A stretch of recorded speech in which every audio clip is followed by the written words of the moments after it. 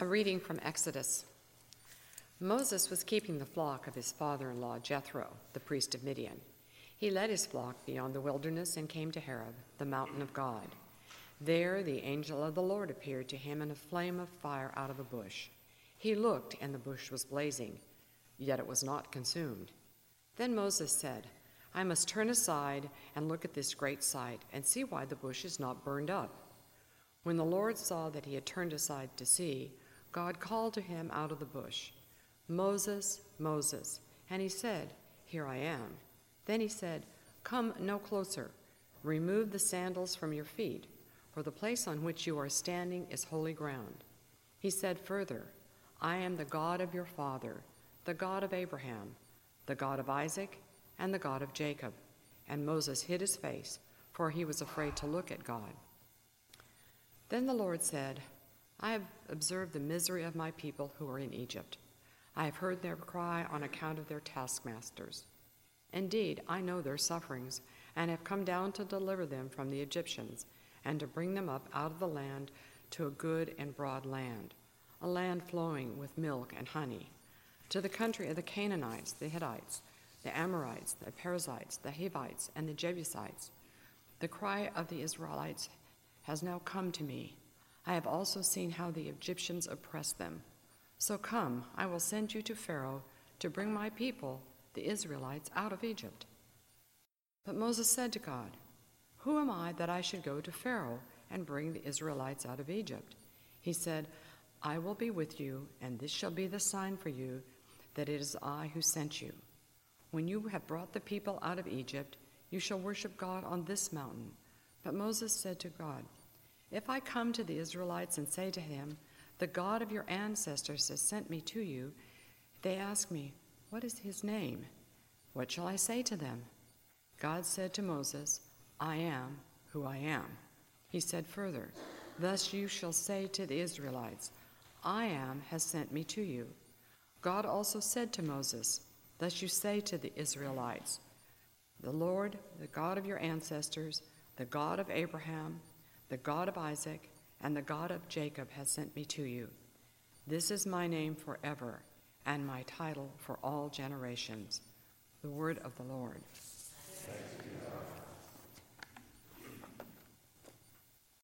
Reading from Romans. Let love be genuine. Hate what is evil. Hold fast to what is good. Love one another with mutual affection. Outdo one another in showing honor. Do not lag in zeal. Be ardent in spirit. Serve the Lord. Rejoice in hope. Be patient in suffering and persevere in prayer. Contribute to the needs of the saints. Extend hospitality to strangers. Bless those who persecute you. Bless and do not curse them. Rejoice with those who rejoice, and weep with those who weep. Live in harmony with each other, with one another. Do not be haughty, but associate with the lowly. Do not claim to be wiser than what you are. Do not repay anyone evil for evil, but take thought what is noble in the sight of all. If it is possible, so far as it depends on you, live peaceably with all. Beloved, never avenge yourself, but leave room for the wrath of God. For it is written, "Vengeance is mine. I will repay," says the Lord. "No, if your enemies are hungry, feed them. If they are thirsty, give them something to drink. For by doing so, you will heap burning coals on their heads. Do not be overcome by evil, but overcome evil with good." The word of the Lord. The Holy Gospel of our Lord Jesus Christ, according to Matthew. Jesus began to show his disciples that he must go to Jerusalem and undergo great suffering at the hands of the elders and chief priests and scribes, and be killed, and on the third day be raised. And Peter took him aside and began to rebuke him, saying, "God forbid it, Lord, this must never happen to you."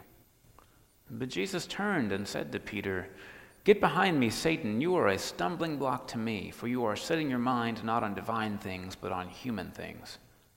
And then Jesus told his disciples, If any want to become my followers, let them deny themselves and take up their cross and follow me. For those who want to save their life will lose it, and those who lose their life for my sake will find it. For what will it profit if they gain the whole world but forfeit their life? Or what will they give in return for their life? For the Son of Man is to come with his angels in the glory of his Father, and then he will repay everyone for what has been done. Truly I tell you, there are some standing here who will not taste death before they see the Son of Man coming in his kingdom. The Gospel of the Lord. It's almost difficult to talk about. It's just difficult, frankly, to talk about much this morning, isn't it? Especially it's difficult, though, to talk about this reading without having in mind the reading we missed last week. This is the famous reading where Jesus takes the disciples together to Caesarea Philippi and says, "Who do people say I am?" And the response is, well, some say you're a prophet and some say you're Jeremiah. And Jesus says, this is really the question central to every gospel. It falls dead in the middle of Matthew's gospel, even more so in Mark. Jesus says, what about you? Who do you say I am? Right? In some ways, each gospel beckons each of us to answer that question for ourselves. Who do we say Jesus is? And Peter is the one last week who says, well, you're the Messiah. And Jesus says, hey, blessed are you, Simon, son of Jonah, because you didn't get this idea on your own. It was revealed to you by God. And I tell you, you're not going to be called Simon anymore. Now I'll call you Peter, Petros. And on this rock I'll build my church. Maybe you've heard this before, right? This is where we get the idea of the apostolic succession. This is why people lay hands on one another, right? Bishops are consecrated by the laying on of hands with the idea that goes all the way back to Jesus doing this on Peter. It's a lovely image. You know, what's interesting, though, is that linguistically it doesn't work just quite like that. It turns out that Jesus says, you are Peter, Petros, that's masculine. And then he goes on to say, and on this rock, on this Petra, feminine, I will build my ecclesia, my gathering. In Greek, the genders change, so that it's unlikely Jesus is talking about building the gathering, the church, on Peter. It's much more likely that the rock Jesus is referring to is the revelation from God that Peter had. I want you to think about that. This makes sense to us, right? God is building a gathering and a church on continual revelation, not on a single human being. And the evidence for that is, look what happens this week. Jesus says, this is what's going to happen to me. And Petros says, never, Lord. And Jesus says, get behind me, Satan, right? Because in that moment, Peter has gone back to being himself instead of being connected with God's revelation. And Jesus has this injunction, which is, if we'd really like to follow, in some ways we have to put down some of our own nifty ideas in order to be open to where God is leading us. And Jesus uses a really stark image for that. He says, take up your cross and follow me. I don't think he means wear a necklace, because if that's all it took, we'd be really good at that, don't you think? It would be much simpler. No, actually, what Jesus is saying is a little bit difficult to hear then and now. The only people who were crucified at the time of Jesus, first of all, were poor people. Rich people had their heads cut off. Crucifixion was a grisly punishment reserved only for people of lower means, without social connections, and people who had committed treason against the empire, the Roman government. Crucifixion took days to kill somebody, and it happened outside of the city, and always there was a placard above the person's head which basically said, mess with Rome, and this is what happens to you. The earliest billboards. If you steal something, you get your hand cut off. When you try to defy Rome, that is when you get crucified. Last week we missed in the readings of Exodus the kind of people who took up their cross, and you know this story. If you've seen the Ten Commandments or the Prince of Egypt or Gods and Kings or any of these other Hollywood renditions of the Moses story and the Exodus story, there's a problem in Egypt. Pharaoh looks and sees that all of the Hebrew people have more land and freedom than the Egyptian people. That's how Joseph set it up. Pharaoh decides to enslave them so that they don't overthrow the Egyptians one day. And then Pharaoh decides that that's still not working, so they need to kill all of the baby boys. And Pharaoh commissions 2 midwives to go and kill the baby boys as they're being born. The midwives do something called civil disobedience. They go and they don't do it. They go and they deliver the children, and then they come back and tell Pharaoh, well, it's not our fault. Those Hebrew women, they're really strong, and they have babies before we can get there. Interestingly enough, Pharaoh doesn't punish them. Then Pharaoh commands that all the baby boys will be thrown into the Nile and drowned by his soldiers. I don't think Moses' parents were the only one who held their child back. That would be crazy to think. Moses escapes, but the way he escapes is that they float him down the Nile on a basket, and it is Pharaoh's own sister who pulls him out. That's called civil disobedience. That's called listening to revelation instead of a rock based on a human being. And that's also called taking up your cross, because when you do those things, you've committed treason and sedition against the emperor. The penalty for that is death. Pharaoh doesn't kill his sister. Instead, as far as we know, his sister raises Moses in the palace. There's a lot of intrigue about, was Moses going to be the Prince of Egypt? Interesting to ponder. What Moses does himself as an adult is decides to commit treason against Pharaoh. One day, he sees an Egyptian whipping a Hebrew, and he says, "Stop it." And the Egyptian doesn't, so Moses takes the law into his own hands and kills the Egyptian. That's called civil disobedience. No, that's actually called manslaughter. Moses does this, and then he flees. He flees because he saw, I think, he was unable by himself to overturn a power. And the Bible uses these words, power, and sometimes we think that means something like a demon or a gargoyle-ish thing with a spade tail and horns, or the devil. And power is this word the Bible uses that is actually really quite good. If you think about it, it's very imaginative. It's one of those things that we cannot on our own overturn, no matter how wrong it is, no matter how much it is prevalent in our society. No one person, maybe even no one group of people, are able to overturn a power like slavery and oppression and domination. No one person can say, that's over. We all know this. There's no way even the Supreme Court can overturn these things. There's no way that you can make a law that says racism will never happen anymore. You can make that law, but can we legislate people's hearts? Do you know what I'm saying? Those things that we're not able to even legislate, that still happen in our world, the Bible uses the word power for those things. Principalities. Sometimes the Bible even uses the word Satan for those things. So Moses can't do it.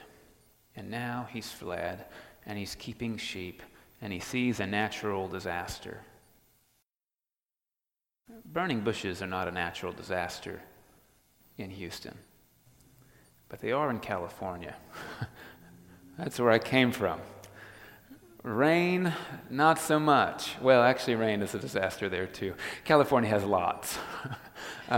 The problem with a burning bush is it starts a fire, right? And the fire spreads and blows, and then pretty much the county is in flames. Moses looks up and sees this bush burning, and of course, we don't know how many times he has to look at it. the miracle is he's seen lots of burning bushes before. This happens in dry places. But the bush keeps burning. That's the strange thing. You'd think it would burn up quickly and be done. This is Moses' experience. And what's interesting is Moses at least pays attention. Some of the rabbis wonder how many years God had been burning bushes before somebody finally paid attention. Moses goes to the bush, and there's this very curious bit. God's in the bush.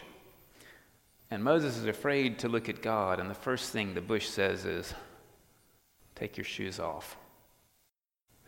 Nobody knows why the bush tells Moses, why God tells Moses first thing to take his shoes off. They're not inside, after all, and what's wrong with wearing shoes? If you don't wear them, the ground's rocky and thorny, and there's problems like that. A lot of people say that you take your shoes off because you don't want to have dirt. But again, they're standing on the dirt, and it's not even a house rule, because back then, houses had dirt floors. It wasn't about dirt. Some people say, the dirt in the field when you're a shepherd has sheep droppings in it, and that dirt you don't want in your house dirt. So you take your shoes off. Maybe.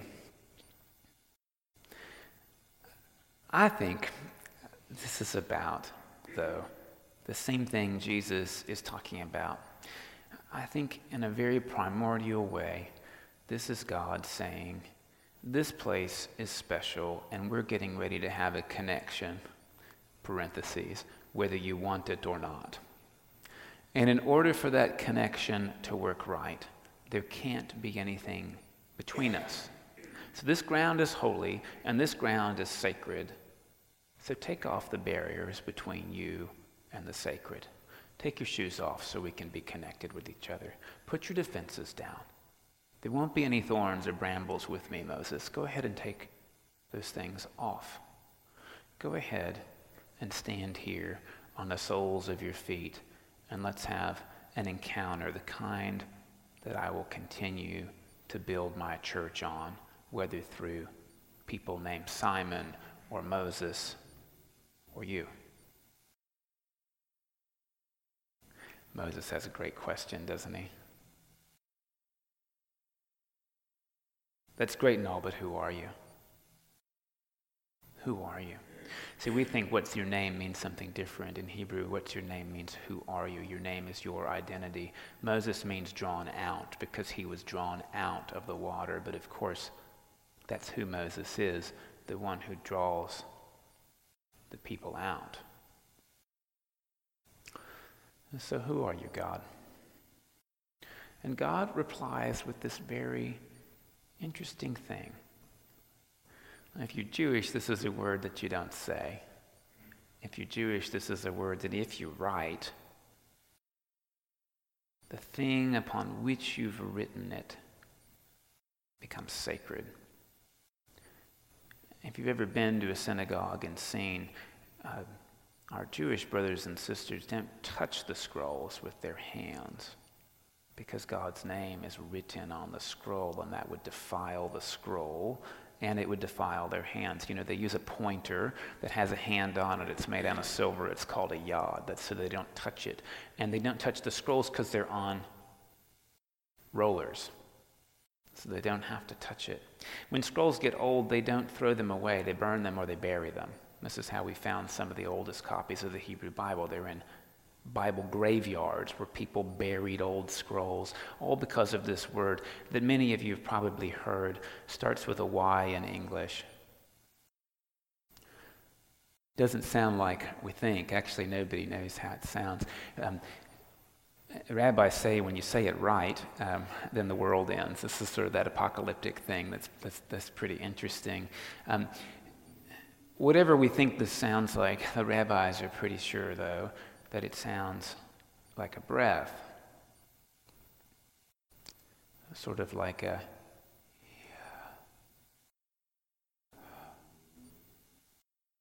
In Hebrew, it's the verb to be, which is interesting because in the Hebrew language, you can't write the verb. You'd be writing God's name. So just so you know, in Hebrew, if you want to say, we are in church, you write we in church. And the verb's implied, because if you wrote the verb in, you'd be writing God's name and you'd be defiling yourself in the page. That's how serious this continues to be to this day, this particular word. That sounds like a breath. And the rabbis are really good, really good. They say, and when God creates a human being out of the soil, sort of like a clay figure, according to Genesis 2, that's when God breathes the breath of life in the clay and it moves. The rabbis say this is what God does. Makes the clay and then goes,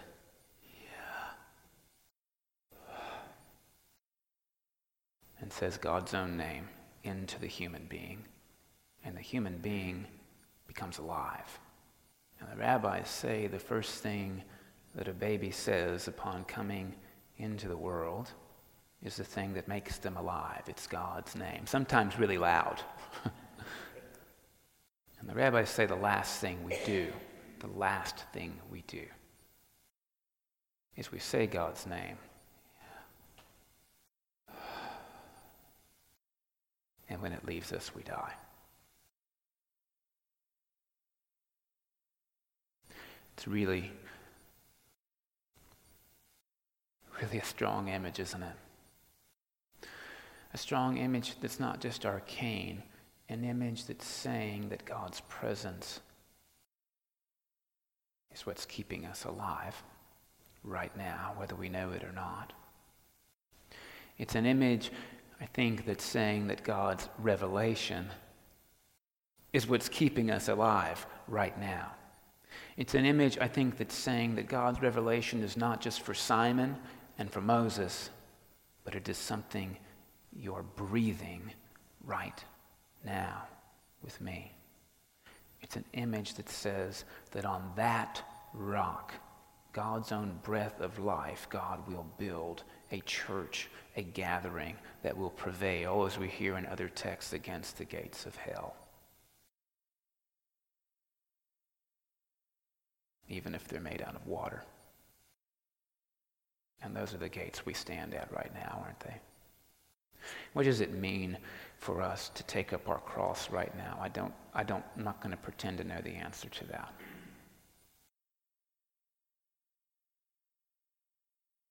I'm not sure that giving to other people is countercultural or treasonous, especially right now.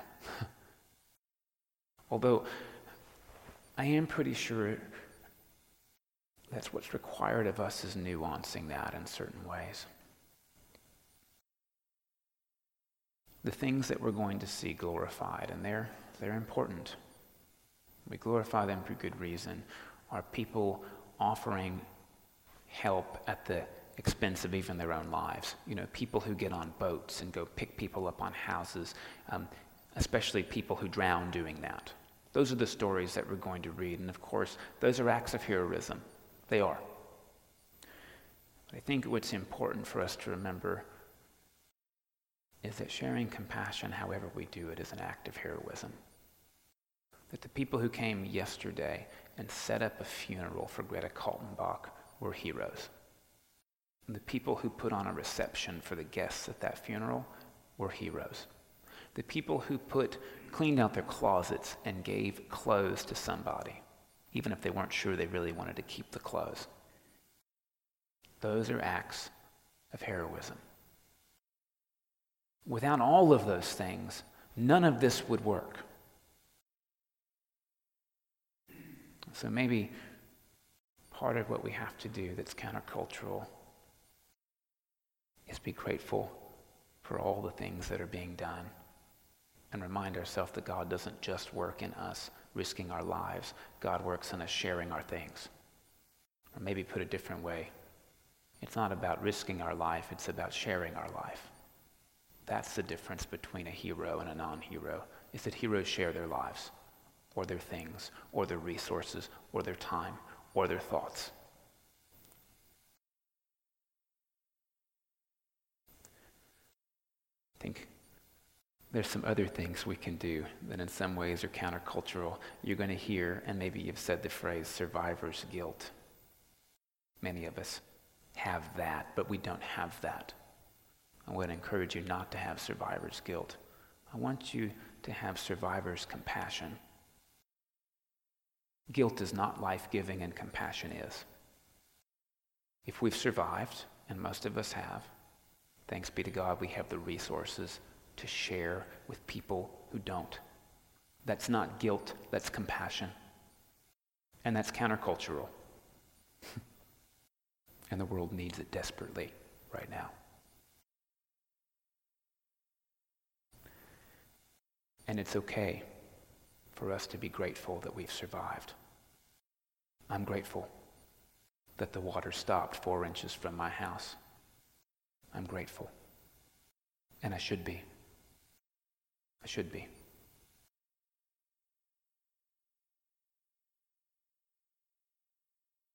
I think it's extremely countercultural for us who feel like very little wrong happened to us this week, for us to be allowed to grieve, for us to be allowed to say, I was terrified. I was alone in my house with my 2 kids, and the creek was 4 inches from my door, and I woke up every 30 minutes to look and see if it was coming in. And my house didn't flood.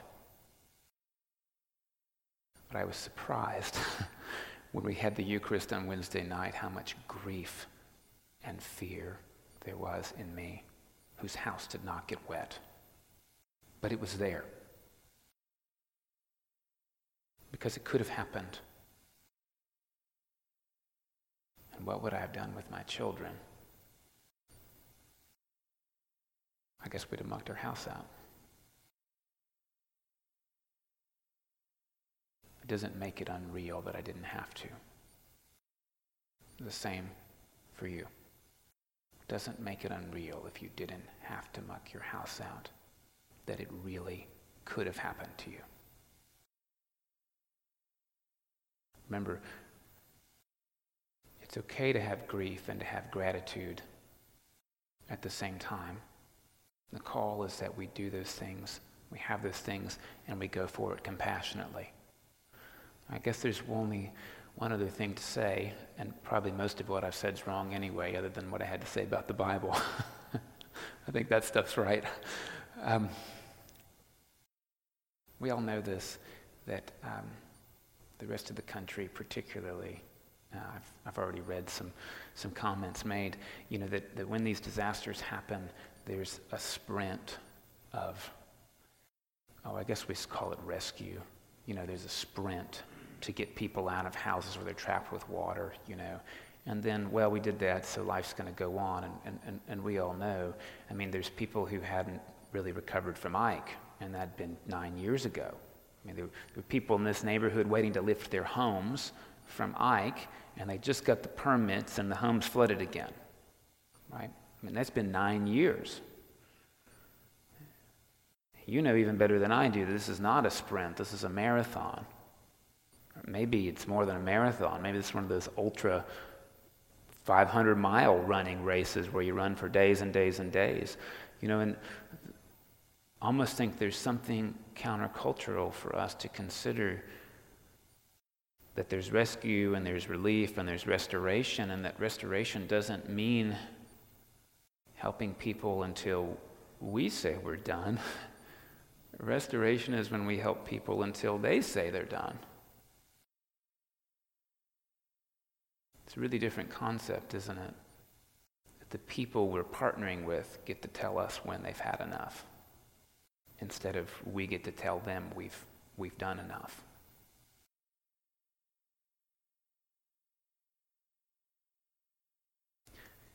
Maybe I should have kept all those ones to myself. But what I am positive of is this. This is a parish that created the space program. This is a parish full of chemical engineers and brilliant minds who have done so much. And this is a parish that is called to use that same ingenuity and creativity and perseverance to accompany the people of Houston and Clear Lake. We can send people to the moon. We can accompany people in this community right now through rescue and relief and restoration. We can do that. And I think these texts today are trying to tell us God is in the very air we breathe, to breathe it in and to breathe it out. To breathe it out on people who are desperately in need, that on that rock of revelation, of coming together as a community and going forward, that's where God's going to build the church. You're already doing it through collections, through helping people out, through ICM, through giving out those bags. Those are the works that you're already doing, that we're being called to continue. And on those rocks, God will build the church. And let's be found ready to continue to build with God.